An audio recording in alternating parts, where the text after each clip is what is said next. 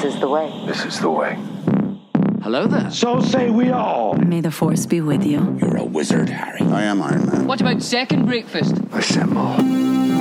You're here because you know something. Whoa, this is heavy. I volunteer as tribute. I'm Batman. You have chosen wisely. The North remembers. To infinity and beyond. The Force will be with you. Always. Welcome to the Nerdverse, nerds.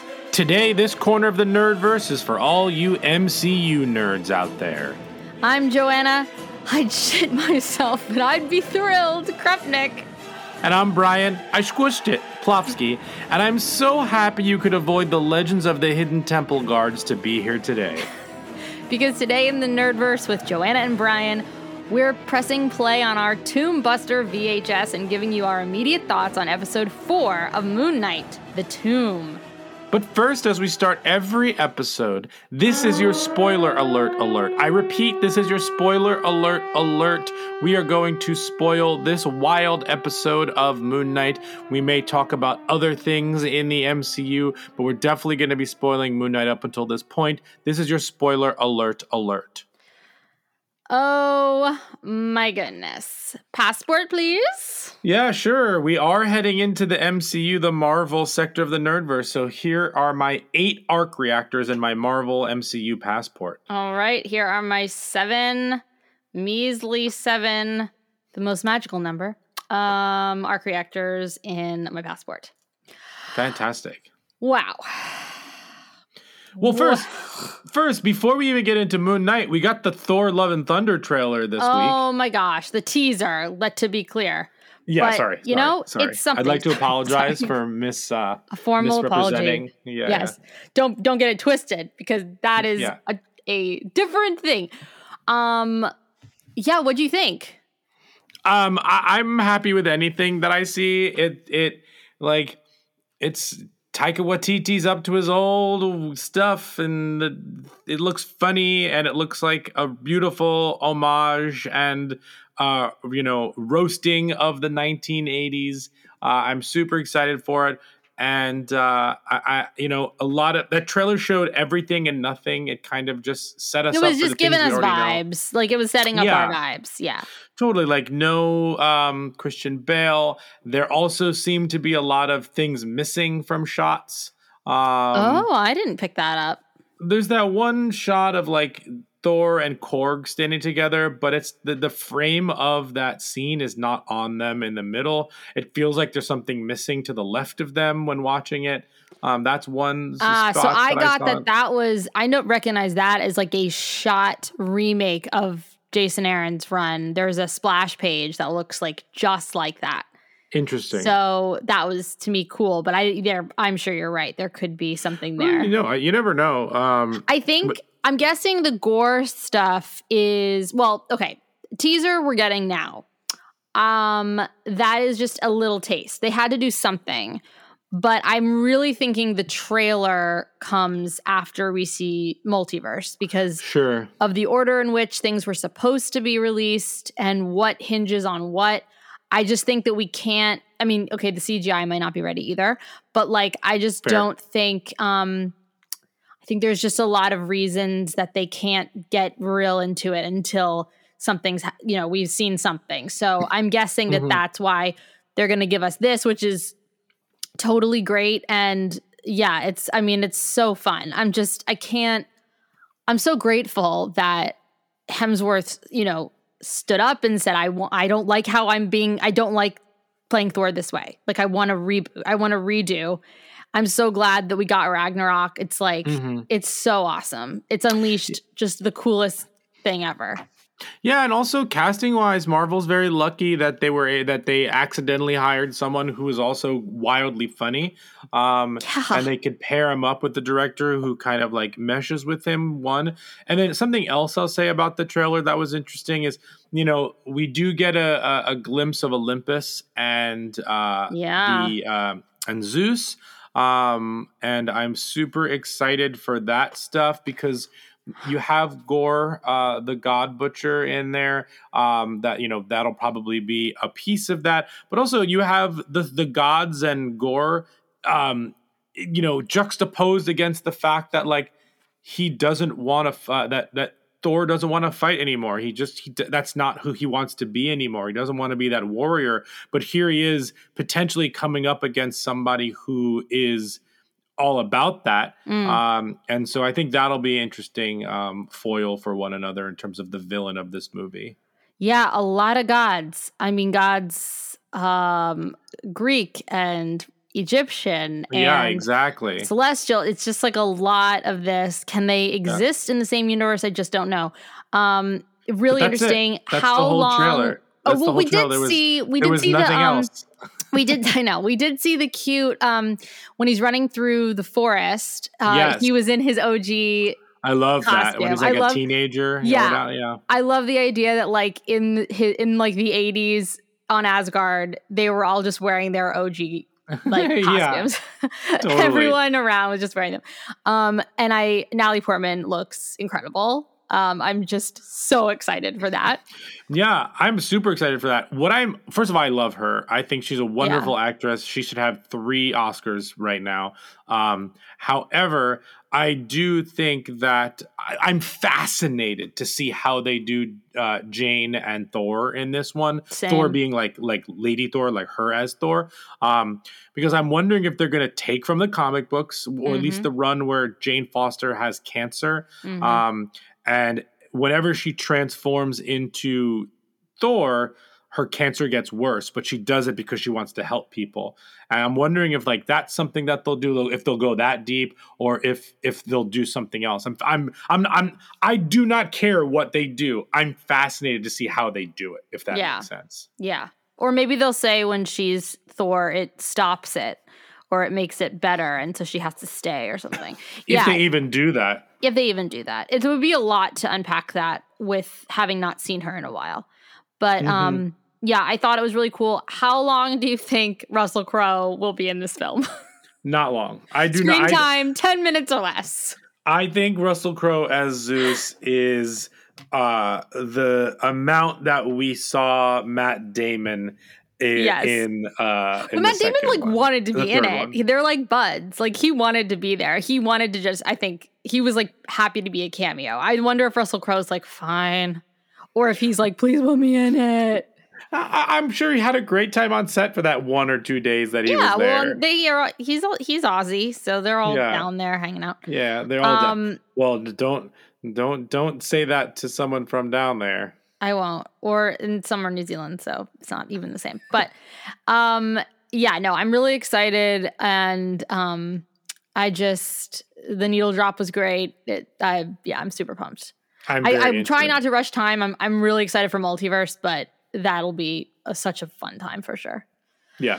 Okay. I mean, 2 very one more thing. No, yeah. What I love about this, and this is just a really fun thing and kind of leads us into our next conversation, is like we're getting a Sam Raimi movie followed by a Taika Waititi movie in the same like universe. What a wild, amazing thing that we're getting. You know what I mean? Yeah. I mean, this is like, these are the blockbusters of like our era right now. It's just this culture, for better or for worse. It's what's getting people in the theaters. All these great actors and directors and creative minds are doing Star Wars and Marvel, and it's just wild to see what this is. This was not the world like 20 years ago, 30 years ago. Just a wild ride. And on that note, this episode, okay, so I should say right off. So and I said this on the Twitch stream last night, if anyone was listening, but they gave the screeners for 4 episodes, and they usually would do 3. And I guessed this last night, but I was like, there must be a reason that they pushed it to 4 to get to something, because they didn't want to leave it at 3, because that was kind of, right, sure. So now I think it's safe to say we know why. Yeah, but also something that we should totally point out is that the 4th episode of every single Marvel TV show has been wackadoo wild. Really? Go on. Yes. Okay, sure. So I'm bringing this up. I looked it up. Give me one moment. Well, why don't you vamp for a moment? Yeah. No. So I think we should probably address the massive twist up front if you want, or we can go through the episode beat by beat until we get there. No, let's talk about the end. I'm okay with that. I'm assuming you did research on what it meant. Yes. Well, I did research, but also I knew because I've read some Moon Knight comics, but I have thoughts. It's really unclear, but there are definitely things in the comics, which again, it's not a spoiler, guys, because it's in a comic and they take things at liberty from those. They merge them all together. They take bits and pieces of everything. So we don't actually know, but I have some theories and I have some desires. So that's what I have. But so, okay. I was thinking about this because I have to say, and this leads into the episode things you're going to pull up, but there are very few times. So I watch this show like first thing in the morning because I cannot stand the risk of being spoiled. I have that luxury. I have my own business. So I just wake up in the morning. I just have my coffee and I watch it once and take notes. And then I can marinate in it for a while and probably watch it again. But so no one's with me when I'm watching this. It's just me. But there have been only a few times in my life that I can think of recently where I've actually sat forward on my couch and widened my eyeballs and looked at the screen like, what is happening? When there's no one with me to do it, like to see me do it or to do it with me. It's not performative. Like I was by myself, like sitting up. What? Wait, what? And this was one of those times. I was like, what is happening? I don't know if you had that response, but that was my response. You're pulling up stuff. So what have you found? Okay, so episode 4 of WandaVision was We Interrupt This Program. That was the episode, that was when we find out what's actually happening. Great. Okay, so some answers. Yes. Episode 4, The Whole World is Watching. Of Falcon and Winter Soldier, I believe. Oh yeah, that was the episode where he bashes with his brains shield. Yep. Episode 4 of Loki was the Nexus event, which is when they finally meet the three, I believe, and like their robot heads. Okay. So it's after the kiss. It's the episode after they make the Nexus event. It's not and then got it. That was a great one. And then episode 4 of What If is the Doctor Strange episode, I believe. Best one in my opinion. And then episode 4 of Hawkeye is Partners, Am I Right? And that's the Yelena reveal at the end. Man. And then episode 4 of Moon Knight is this bad boy. That is crazy. I mean, it makes sense because if anything, Marvel love them, but they have the finale issue. They always have some kick-ass stuff in the middle, especially around now, and which you've now proven to be true. And they even have really great penultimates. Oh yeah, big time. So it's the finale that we have to run the risk. But yeah, so you like this episode? Yeah, you know what? I loved this episode before we got the weird twist or whatever we're calling it at the end. Yeah. This episode had like zombie keepers and mummifiers. This episode had full Indiana Jones vibes. This episode was funny. This episode was emotional. This episode had rules and history, and we got things revealed about the characters, and I'm very into everything that happened. And then you have the twist, which I was expecting because I realized that I had seen production photos of him all in white. And I didn't know it at the time, but it was like kind of in the back of my head.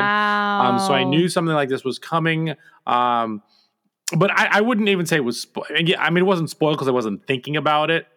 But I really love the first half of this. I love that it started to answer questions, but not fully that you and I had asked. Mm-hmm.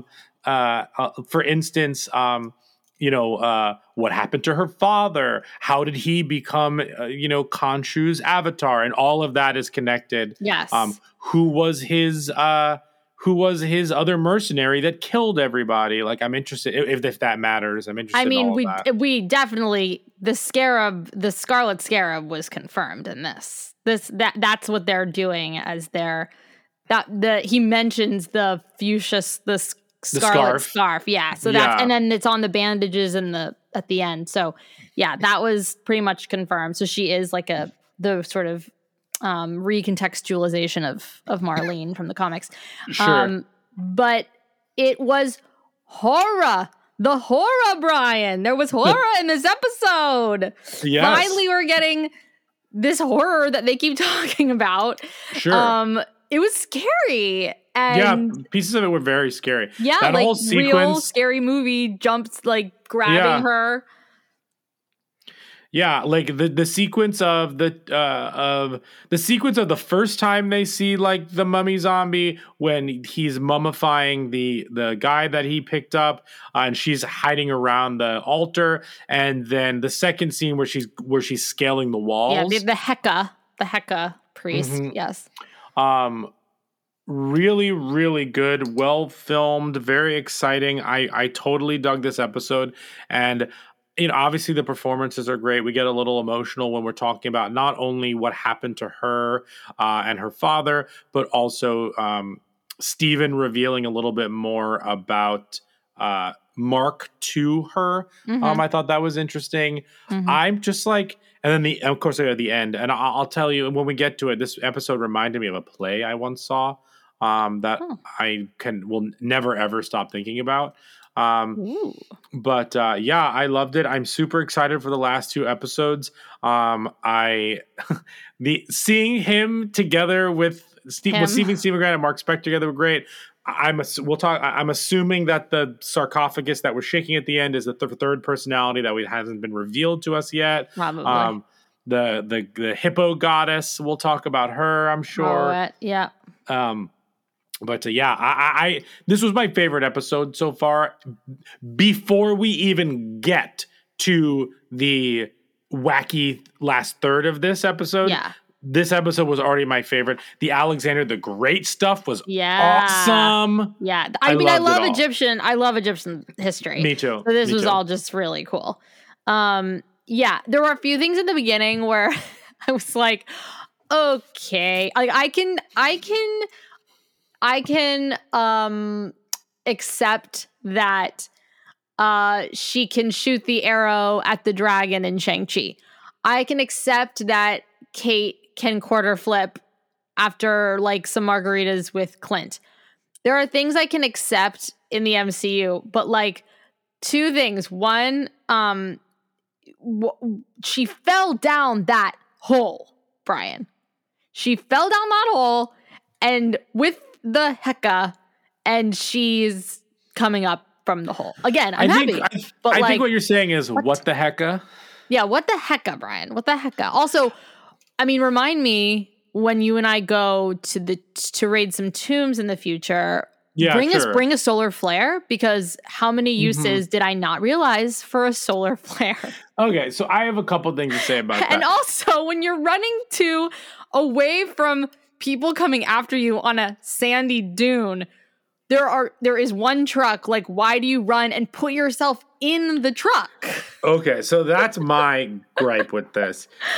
I do not believe for 1 second that they would not search in that truck. No, it was so, and they're like, "Oh, I guess no one's in there." I swear I saw someone running toward it. The only thing that I will buy as an excuse is that they got distracted because they found Mark lying there. That's the only excuse. Okay, that's fair. But like also actually, and then when she falls down and like pulls herself back up from the pit, I literally thought to myself, listen, if I accept it with Indiana Jones, I'm 100% going to accept it with her.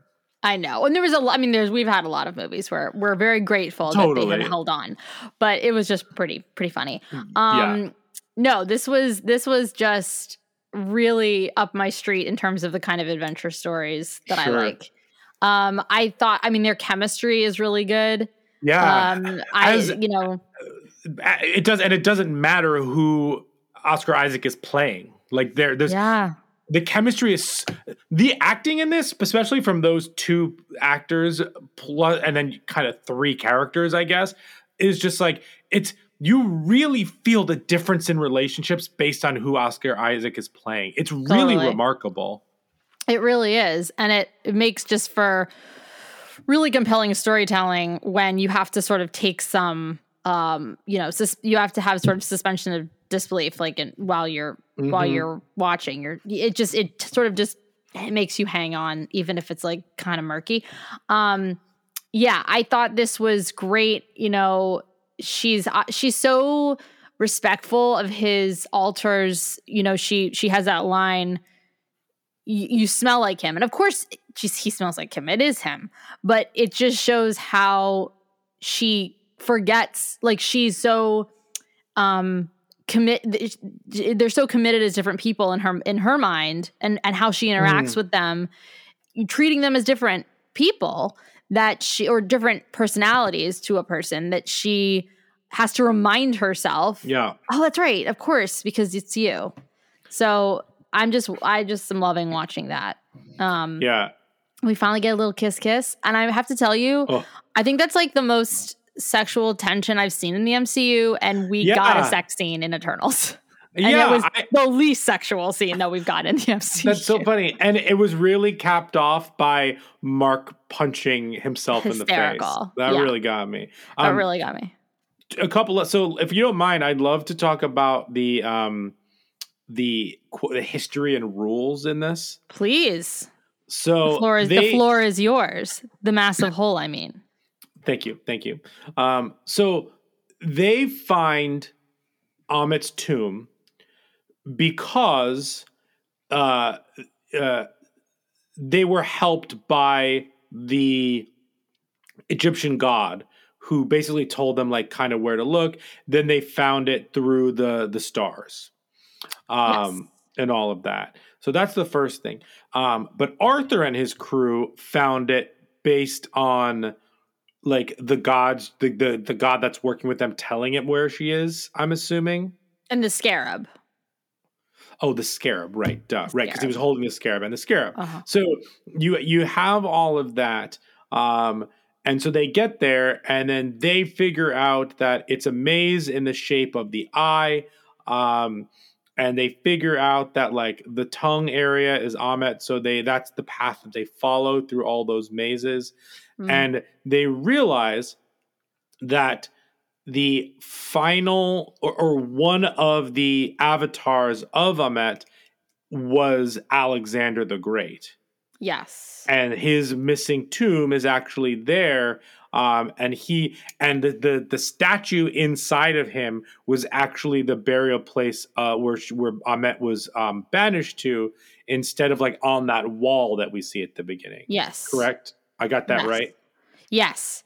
And because Alexander the Great was in a sarcophagus, in terms of what we know of him in real life. Mm-hmm. And like many historical figures, he has a Marvel counterpart, I think. Like he's in the comics, he's sort of in flashbacks in some other weird storylines, but he exists actually, I think, in some Marvel comics. And as we all know, he was played by one of our great actors, Colin Farrell. Oh my God, it always comes back to Colin Farrell with you.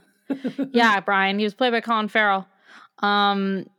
So yeah, that is correct. The what is the word? I'm drawing a blank on the word, but yes, that's the thing that was in his mouth where Steven pulled it out. Mm-hmm. Yeah. Yes, very, very cool. Even seeing the Heka, the priests, was cool. All of the jars being filled. Yes. They, God, that chittering was so scary. Disemboweling that body. Chittering in itself is always a scary word. When I see that in subtitles, I don't think it says chittering, but I decided it was chittering. Whenever I see chittering in a horror movie, I'm always very scared. Chittering. Yeah, so that was awesome. We finally know what happened to sort of bring Mark and her together, which is not ideal. Yeah, so tell me if I'm understanding this correctly. she finds out. So her father was murdered. Mercenaries killed her father on an expedition. We do not know what that expedition was. Potentially looking for. I mean, he was trying to find this tomb as well. And so they were all murdered. And it turns out that the mercenaries that were there that ended up killing him and his crew were mercenaries where Mark Spector was one of them. However, Mark did not kill everybody. One of his partner on that killed everybody because he got greedy for whatever treasures they were digging up or whatever the case may be. And then Mark actually met her. He probably went to tell her what happened, and then, very similarly to what Bucky does in The Falcon and the Winter Soldier with the father of the man that he killed, started a relationship almost out of guilt, but it turned into something more. Yeah.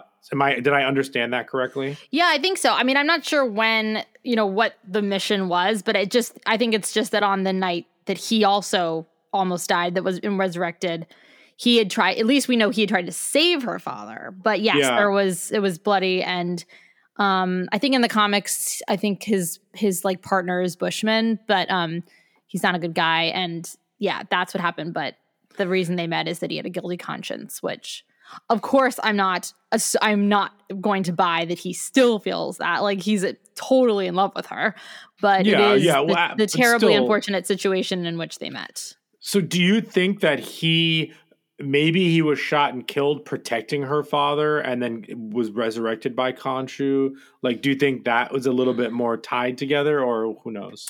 Yeah, I mean, maybe he showed some sort of aptitude or skill that night in the right place, and Khonshu recognized something that he wanted. I mean, they were assuming they're among like really ancient magical stuff, but I'm assuming that Khonshu selected him for a reason, just like he selected Harrow.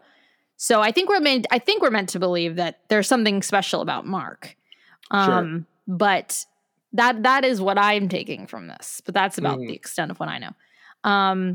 I do also think that there's something interesting about the Eye of Horus as a symbol. It's protection in the afterlife. It's like the eye of the mind. And I wonder if that's sort of, again, playing into this whole theme, the mind and the afterlife and protection and a place in your mind that it's a maze, but there's logic to it. And I think that's all playing into what happens, but also the general theme. So I thought that was a really good use of what do we call hieroglyphics? Is that a hieroglyphic or is it a cryptology? I mean, I guess cryptology is like, hieroglyphics are like part of cryptology, yes. Right? Okay, that sounds right. But what's the language that he's like, you can read this when they're in his apartment at the beginning? I do not remember. Okay, I don't remember either. Sorry, guys. Anyway, so yeah, the belaying thing was very funny. Scene when he's in the tent and he's like, if I need a recipe for a protein shake or something, I'll call you. That's classic. He's killing it. He's so funny. I know. So yeah, and then of course he finally is honest with Layla, which is lovely. That Steven can be honest about especially the whole reason behind all this. Yes, it mattered, which I know Steven picked up on as well. Yeah. So I also want to say about the Heka priests. I think that there is they're in other various storylines and some comics, and they, I think, do like practice or use chaos magic. I don't know if that is of note. I mean, it's definitely of note, but I don't know if it's going to actually come, like they're not going to be like turning into Wandas. We'll but I just thought that was interesting, just a kind of full circle thing. What did you think of the conversation between Arthur and Layla, like over the pit? Yeah, I mean, I felt like it was more a device for us to know, just to have these answers answered because they're not going to come from Steven or Mark, because Steven doesn't know and Mark won't be honest with her, as we saw in the last episode. So I certainly thought it was powerful to hear it from him and then to see her confront Mark about it afterward. But, you know, it wasn't great. I mean, Arthur is incredibly manipulative. He's a really compelling villain. If he is a villain, I mean, he's definitely a villain. He's like killing people. But he really thinks he's got this all figured out. So I don't know. What did you think? Yeah, I'm still a little on the fence about like what we're doing here in a good way, not a bad way. I like that we're still figuring it out. I thought it was very interesting that he sat down in that scene to relieve the pressure off of his feet. I thought that I'm wondering what he's. I'm still wondering what his end game is, and how he became Khonshu's avatar, and then unavatared by him. Yeah. I know what his end game is in general. Is, you know, he wants to be able to, you know, purify things, if you will. But yeah, I'm still. I guess what I'm trying to say is, I'm still wondering what is his purpose for playing with them. Other than to like internally distract them, which is fine. I'm looking forward to learning about all of that, and we can talk maybe more about that when we talk about his appearance later in the episode. Yeah, I think that's a good question. I haven't even been really kind of tracking like what his motivations are, which is probably wrong of me, but I feel like he definitely has to have an end goal. It's usually power. So there must be something about eradicating, but like Khonshu's been eradicated. So for our intents, he's been eradicated now. It's just Mark. We get that great line, like just like you in the silence or whatever. Like it's so like I can, you know. And what's also fascinating, I just thought about this. I didn't even miss Moon Knight in this episode. No. I totally forgot that he didn't even have the powers. Like, I absolutely. I mean, until he was shot, I forgot about it. And I was like, he doesn't have the healing powers. Yeah. But just in general, like, it's kind of like Ultimate Spider-Man. Some of my favorite Ultimate Spider-Man comic books are ones where he doesn't even turn into Spider-Man, where he's just Peter Parker the whole time. Oh my gosh. They're just it's Bendis, so it's well written. But I mean, this episode was so good. I didn't even miss Moon Knight. Like I'm fascinated by the fact that like I just enjoyed this at a fundamental like quote non-superhero level, if that makes sense. Some of my favorite comic scenes and moments are the ones where like the Avengers are just hanging out playing like softball or having like a pool party. Like they're not in their costumes. Yeah. They're like being normal people, and they're, you know, and again, I think we also could be in the minority. Like I'm sure there are a lot of people who are like, where is the superhero element? And like, where's the action and where's the fun? Or not fun. I'm sure they know it's fun, but I think we could be in the minority. I don't mind it at all, especially because you don't see his face. Similar to Spider-Man. I mean, Spider-Man, you get in certain costumes, you get the eyes moving, but you know, and there's a lot of vocal inflection, so you got a lot of body language, but like we're not seeing his face for this, so you're at a huge disadvantage in terms of acting. You know, it's not as interesting to watch him with bright eyes and a total mummified face. And also the characters and the plotting and the acting, it's just so engaging that I don't even need the other stuff, and it still feels like a superhero show. Yeah, it feels like a superhero show. I don't know that it feels like it sort of connects, obviously, yet, but it definitely, but I mean, none of this stuff, all this stuff lately, we've been really pushed into this. We were in the old school, you know, grounded Avenger world with Tony Stark and Captain America, and now we're in the Mystics. And so everything is just crazy, but cool. And so I think I just, you know, there are times where you're going to have to just your align your expectations differently from what we're getting. But we will get some other normal stuff, to quote normal. We'll get Thor, which isn't even that normal. Right. And we'll eventually get another Captain America and stuff like that. But yeah, it's really, really interesting. I'm just so curious as to why they pick this one. They pick Moon Knight. Yeah, and piggybacking on what you said, like it was very clear and obvious in like leading up to Infinity War and Endgame, and even up to Ragnarok, like how they were going to bring everything together. They were going to bring everything together through the stones and all of that stuff.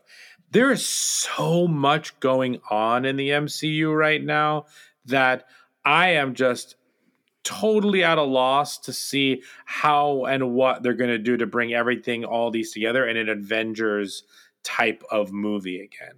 Because you've got people in space, you've got all this ground stuff, you have the mainstay characters. There's just like a lot. There's so many more threads moving around than there were beforehand. I'm not saying they can't do it, nor am I cynical about it. I'm just fascinated. Me too. I mean, you can follow the threads for a while, like the stones leading to with Strange, and leading to Time Heist, and leading to multiversal crack, and the Time Heist, I guess, is really what led to the multiversal crack, because that led to Loki, and Loki led to a Nexus event, and a Nexus event led to them getting to what's it called? And Wanda. So them getting to Kang and then Wanda. So that's following, and then, into Spider-Man, and now What If, right. And then, so it does go, but now similarly to the timeline, it's just branches and wild stuff. Well, what I'm interested in, and maybe this is what I actually mean, some TV shows are just adding more color to characters, like maybe WandaVision. And there's things in there. Other TV shows are really messing with the fabric of everything, like Loki. And other TV shows like Hawkeye are introducing new characters. And then you have this one that's introducing new characters, but it feels very separate from everything else. Yeah. And they're introducing it in a TV show. So what I'm wondering now is how they're going to... Because what we've known of the Marvel so far is like the TV shows stay as TV shows and the movies stay as movies. But now that is not the case anymore. So I'm wondering how, what this TV movie crossover is going to look like from the TV side to the movie side, because we've seen the movie side become the TV side, if that makes sense. Yes, and this is a tangent, but this brings me to another question, which is like, the TV shows are obviously important. I think they're not extra credit. I think they are I think they're required reading. Me too. Oh, I agree with you there. Yeah, 100%. Especially Loki's like the weird outlier, because I feel like we're gonna maybe they can explain that in some exposition in a movie, but it's really important.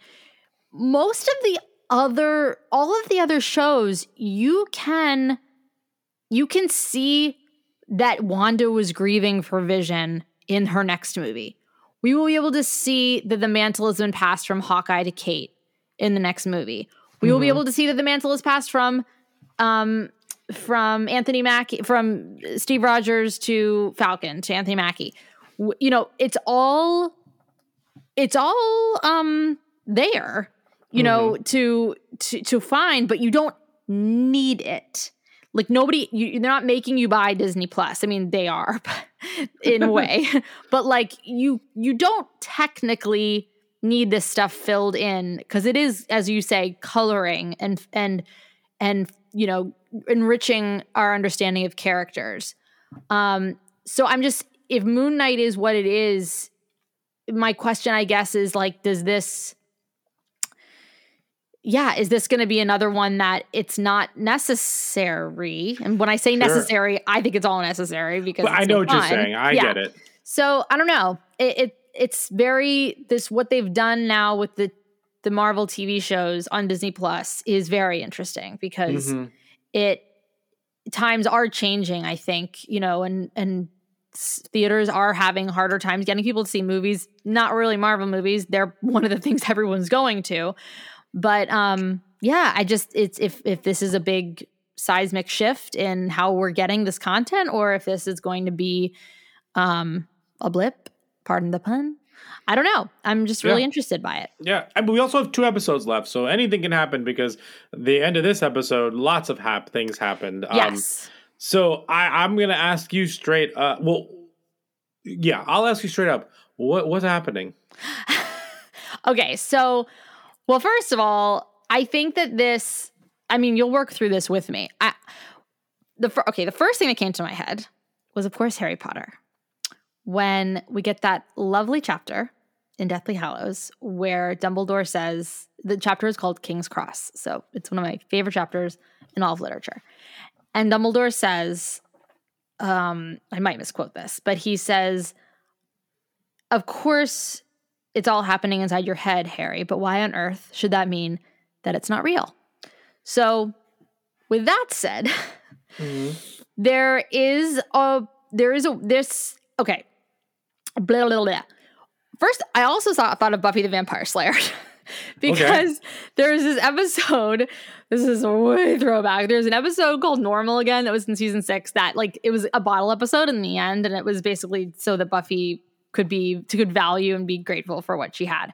But it was so she did this. They put her in this too, this kind of situation, and it's like, is any of this real? And all these 6 seasons that we've all watched, what's happening? So I thought of that. And again, it was just a bottle episode. And then I also, did you ever watch Legion? The X-Men? I didn't watch. That's so something I did not watch. It's very much there's a parallel. Yeah. I'll just mention that. Those who have seen it know what I'm talking about. So that I also want to say, and this is not a spoiler again, it's just in the comics, but since I know that they're pulling from the Jeff Lemire, Greg Smallwood run, there's a sudden shift. It's sort of a concept that's pulled right from those comics where Mark is locked up in a mental institution and has to find a way out while exploring his own mind. So it's very obvious. First of all,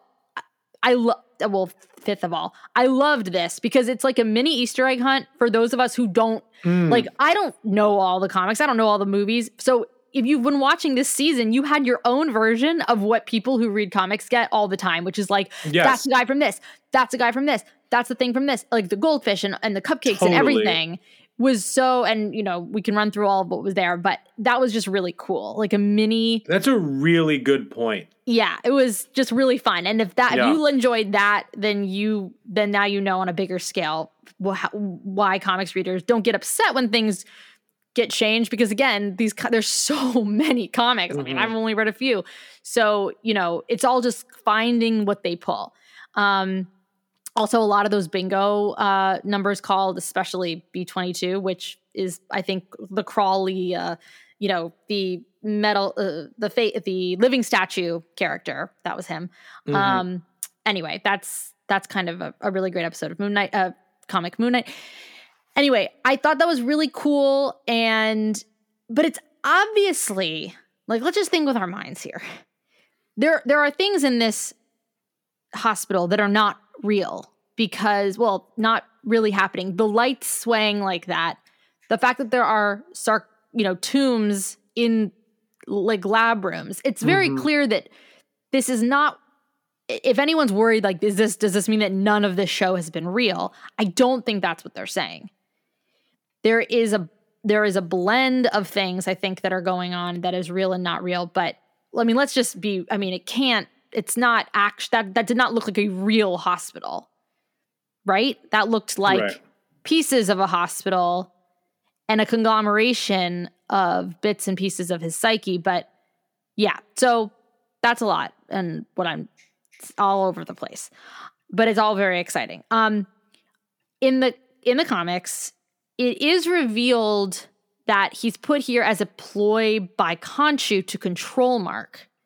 And Mark has to battle through his psyche and his environment and his personalities to find self-acceptance, to be a one, to, all their superhero powers, to get to sort of work together and sort of get out. So that is what I feel like this is. But I did have to watch it twice to come there. Because my first thought was like, well, what the hell? Like, what? Wait, what? Sure. How can this, and it all makes so much sense. All the influences and Harrow and what Harrow says. And then why is he hearing this? And also, he was shot twice in the chest. Like, how do you live from that? So those are parts where I'm like, I don't know. What I just spoke a lot of nonsense. What did you think and take away from this? Have you ever watched Sherlock? No. Oh, on BBC? Yeah. Oh, no, but I know it's very good, and it's on my list for sure. I love BBC. It felt like this was so they make mention earlier in this episode, like, you can't leave me here. You can't leave me here, which is like when he was when Steven was for the first time, or the first time he remembers, like put on in the back seat of the body. I'm wondering if this is like his mind palace, right. Like his sunken place, if you've seen Get Out or anything like that. Right. Because you even had that imagery of him like floating backwards into the sunken place. But my guess is that like this is his mind palace. Everything that has happened to him, everything that he's been through, like he keeps it here for whatever reason. It's designed as kind of like a psych ward in some ways, and the sarcophagi are where he keeps his personalities, and I think because his body, what I think is happening is because his body is shutting down, his mind is trying to protect itself. So it immediately snatches. It's like all the line of the last line of defense or something. Yeah, totally. That's what I think is happening, because at the end of the episode, when we see the hippopotamus god, Tarawet, yeah, she is the goddess of rebirth and resurrection and birth and all of that stuff. So I'm wondering if this is some sort of an idea that this is how he finds unity, how his maybe he is reborn, he is returning. I'm wondering if, obviously that's what's symbolic of, but I'm fascinated by that. But my guess is that this is his own mind palace, and he is going to mentally work out how to work because his body is shutting down.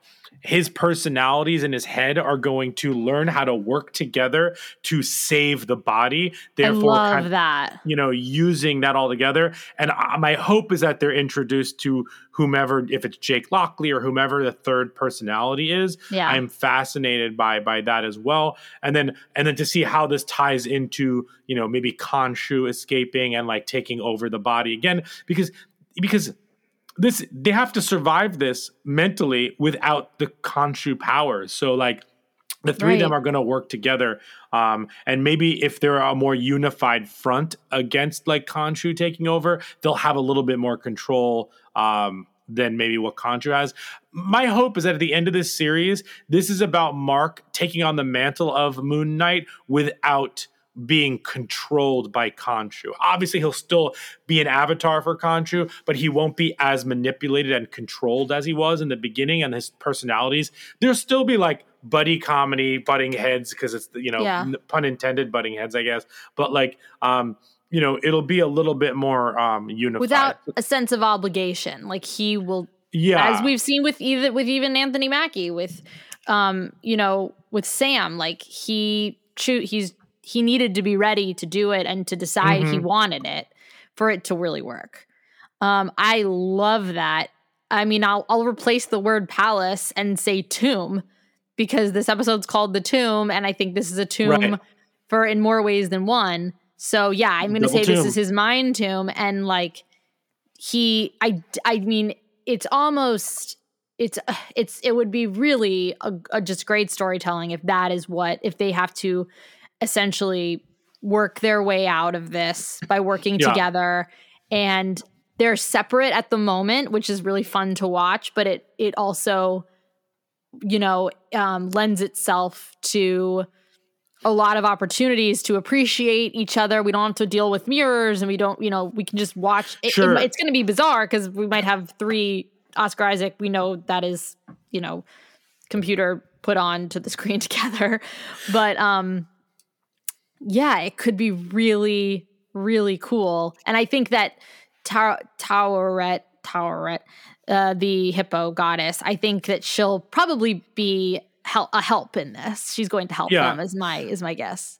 I also wonder if the idea that they can work together at the same time, the 2 versions of Steven and Mark, I'm wondering if that is more helpful for their kind of participation and camaraderie and learning how to work together, as opposed to like having to switch in and out of the body. Because I feel like, I'm just thinking from like personal experiences, that like having met somebody in person and like being physically there with them and figuring out just from like social cues, like what does this person do? How does this person work? What are these person's strengths? Like you could even at a trivia night, like some people are the music people, some people are the movie people, some people are the like you want to build your team with everyone who has different skills.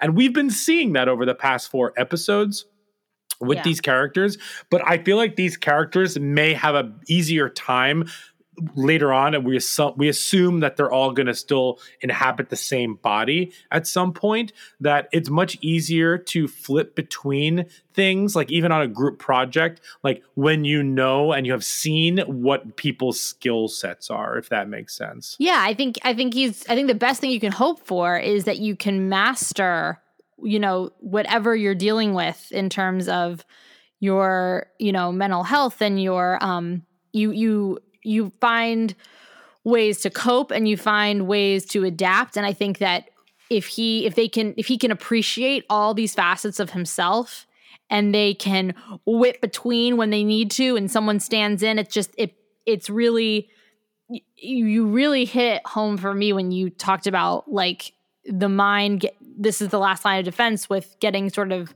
his mind right, because up to now they've just been talking about the body. They literally have been talking about the body this entire time, as though he's just a doll. And so it's almost like, forget the body. Like, let's get into the mind and figure this out. And that goes into the Eye of Horus, and that goes into just all of what they've been talking about. I think that's really fascinating. And that is what I'm guessing is the direction that it's going to go, because that's the only way that I see this working out, and sort of a higher form of understanding himself and taking on this mantle. If this is going to be, if we're going to see Moon Knight again, we can't, he can't be in constant battle in this way with himself. He has to be master of his domain. And I think, for lack of a better term, so I think that's how we get it, is he's put to the test. And I mean, I only wonder if someone else is putting it in, if he's being controlled still. I'm wondering if Khonshu's behind it. I don't know how Khonshu gets out of the thing, because he's in the thing, the Ushabti, that's what it's called. He's in his thing. So, I don't think he just gets out. But is Harrow doing something? Is Amit doing something? I don't know. I don't know. So we'll see. It's good questions, absolutely. And I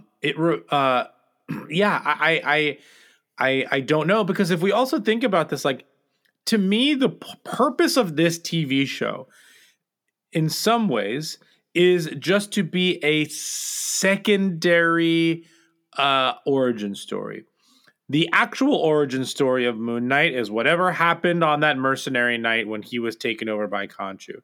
To me, this is his second origin story that we're getting to experience. And I'm hoping that in terms of like Steven and Mark meeting and how they're going to unify themselves in that body and as a superhero, where it's a little bit more like put together moving forward. So that's what I think they're moving towards at some point, and they're just telling it against the backdrop of this Arthur Harrow story.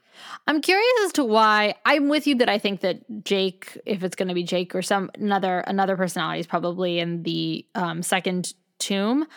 I'm wondering why they don't have that reveal, because we really only have 2 episodes left, and I'm curious, why we wouldn't get a little more time, unless he's not going to stick around for very long. So I'm kind of curious why they didn't just go ahead and do that. I mean, I guess it also could be, I don't think it's as likely, but it could be somebody else that connects this into the MCU in some other way. It could be some other person.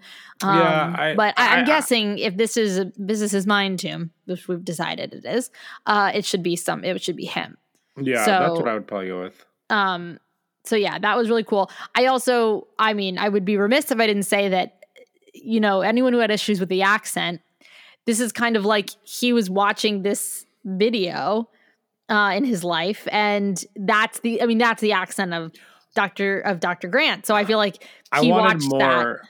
I wanted more. Was it Tomb Hunter? Tomb Buster. Yeah. I wanted more Tomb Buster. Tomb Buster was great. The whole thing was just infested with awesome Easter eggs. Tomb Buster is absolutely something I would have watched as a kid. I know. When it was grainy in that like cutaway, were you like, this is a show, they're watching TV? Or what did you think? You knew. I really have taken off my brain hat. But the quality of the thing shifted. Like, oh yeah, I mean, I knew we were watching something, and also not only the quality of but like the aspect ratio changed. Aspect ratio changed. Yeah. So like, I knew we were, but I was wondering what was going to be, but I definitely knew we were watching some sort of like weird VHS or something like the Dharma Initiative.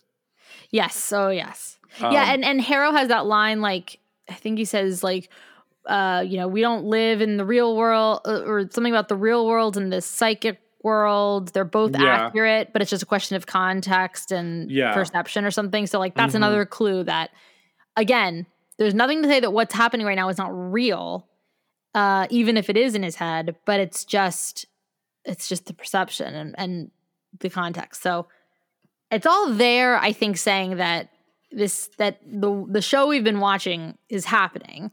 I don't know how he survives 2 gunshots to the chest, to be honest. That's what I'm mostly concerned about. Like, is Mark dead? Or are we just going to get, I don't know. Maybe another god will use him as an avatar until he gets Khonshu back. I don't know. Yeah, I mean, Tarawet's there, and that girl liked him from the Tomb trial, so maybe people are looking out for him. Yeah, I don't know. I mean, there's also the mind can heal the body. So in a lot of manner of speaking, so maybe. I will say that in an executive producer, Grant Curtis said in an interview with TV Line that episodes 5 and 6 are going to, quote, blow your mind. There is a whole world of Moon Knight's history that you have not been able to watch in these first 4 episodes that you will in the last 2. So they've set it up. I just put that ball on the tee. Can they swing it and hit it? I do not know. I mean, so far so good. None of them have been bad, the finales, but I'm hoping for one that really blows me out of the water. But I will say, I once saw a play when we were in London. I saw a play called The Wonderful World of Dyssocia, and Act 1 of the play, this woman is transported into a magical world from her apartment that is part Wizard of Oz, part Alice in Wonderland, part like Neverland, and it's very dark humor. And she at the end, and it's very funny. It's very dark. It's a stage play. It's an adult stage play. And at the end of Act 1, we find out that like her mother is the queen, and they need to defeat the queen. End of Act 1. It's very fun and interesting. And then Act 2 is completely different. You open on Act 2 and you are in this psych ward with her, and you find out that everything from Act 1 was just in her head, and and family members come in to see how she is, and and then everything in the psych ward, like there's a polar bear in the first act, and she has a polar bear doll in this one, and like and there's way more to it. It's way more layered and nuanced than I'm giving to you, but it's a spectacular play. I will never forget it. Act 2 is so drastically different than Act 1. They like, and each scene gets longer. So it opens with Act 2. It's like a 30-second scene where the nurse comes in, the nurse goes out, blackout, lights up. The nurse comes in, gives her pills. It's maybe a minute. And then you finally get to like the sister coming in, the ex-boyfriend coming in, and those scenes are actual like book scenes, a little bit longer, like so good. That a little bit of this is what it reminded me of. Well, of course. Also, where was I when you saw this play? You saw this when we were all in London? Yeah, I went. On this suggestion. It was at the Royal Court.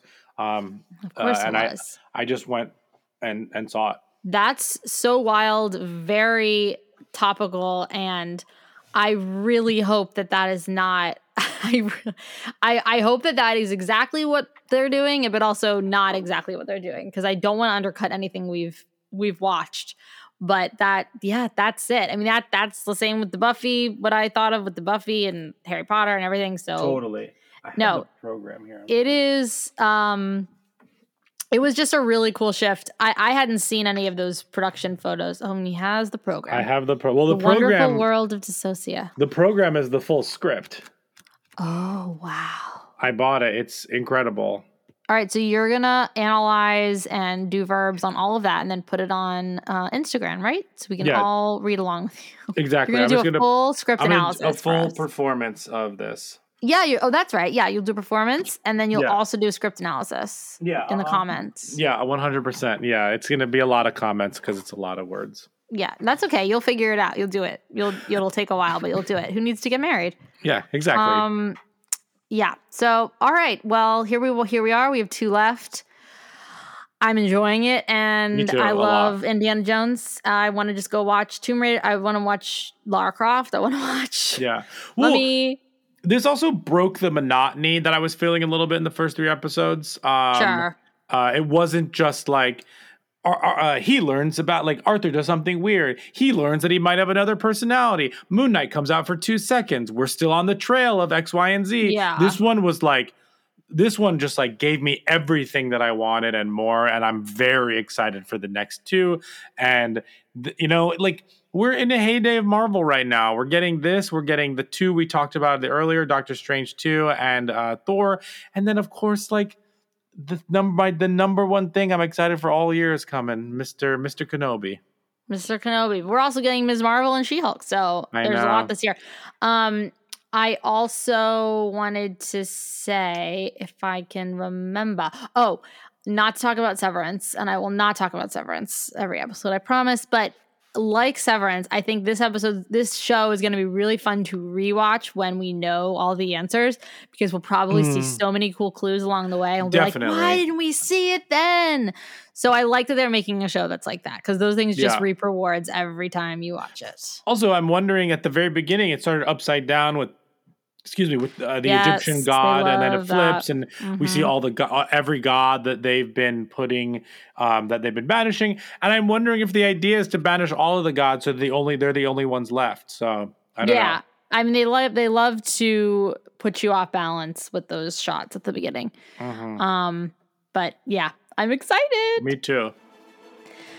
Well, nerds, it's just going to be you and me and the open road. So we hope you'll join us next week when we dive into the penultimate episode of Moon Knight on Disney+. Make sure to join us in the Nerdverse by following on Twitter, Instagram, TikTok at the Nerdverse Pod. Be sure to blast over and subscribe to the Nerdverse with Joanna and Brian on things like Spotify, Stitcher, and Apple Podcasts, and rate and review us there. As a small universe in a multiverse of other Nerdverses, the reviews are super important for us to grow. So thank you all so much for listening, and keep telling all your nerdy friends about us. And remember, you can't save anyone who won't save themselves. Pew, pew. I know we're giving these episodes 8s, but I would give this one a 9. Ah, just when we take away our grading, you have a new one. I'm just saying, asterisks. It's true. It's true. I probably would give this one a higher one too, just for the sheer at the end, because I was like, what is happening? Yeah, totally. But it is, it's probably the best one so And if far. you notice in the credits, the moons are getting bigger. Oh, I did not notice that, Brian. Look at you watching the credits again. I always watch the credits. Yeah, well, you didn't catch the scarab thing. No, I guess I didn't watch it as carefully. I guess you didn't watch it at all.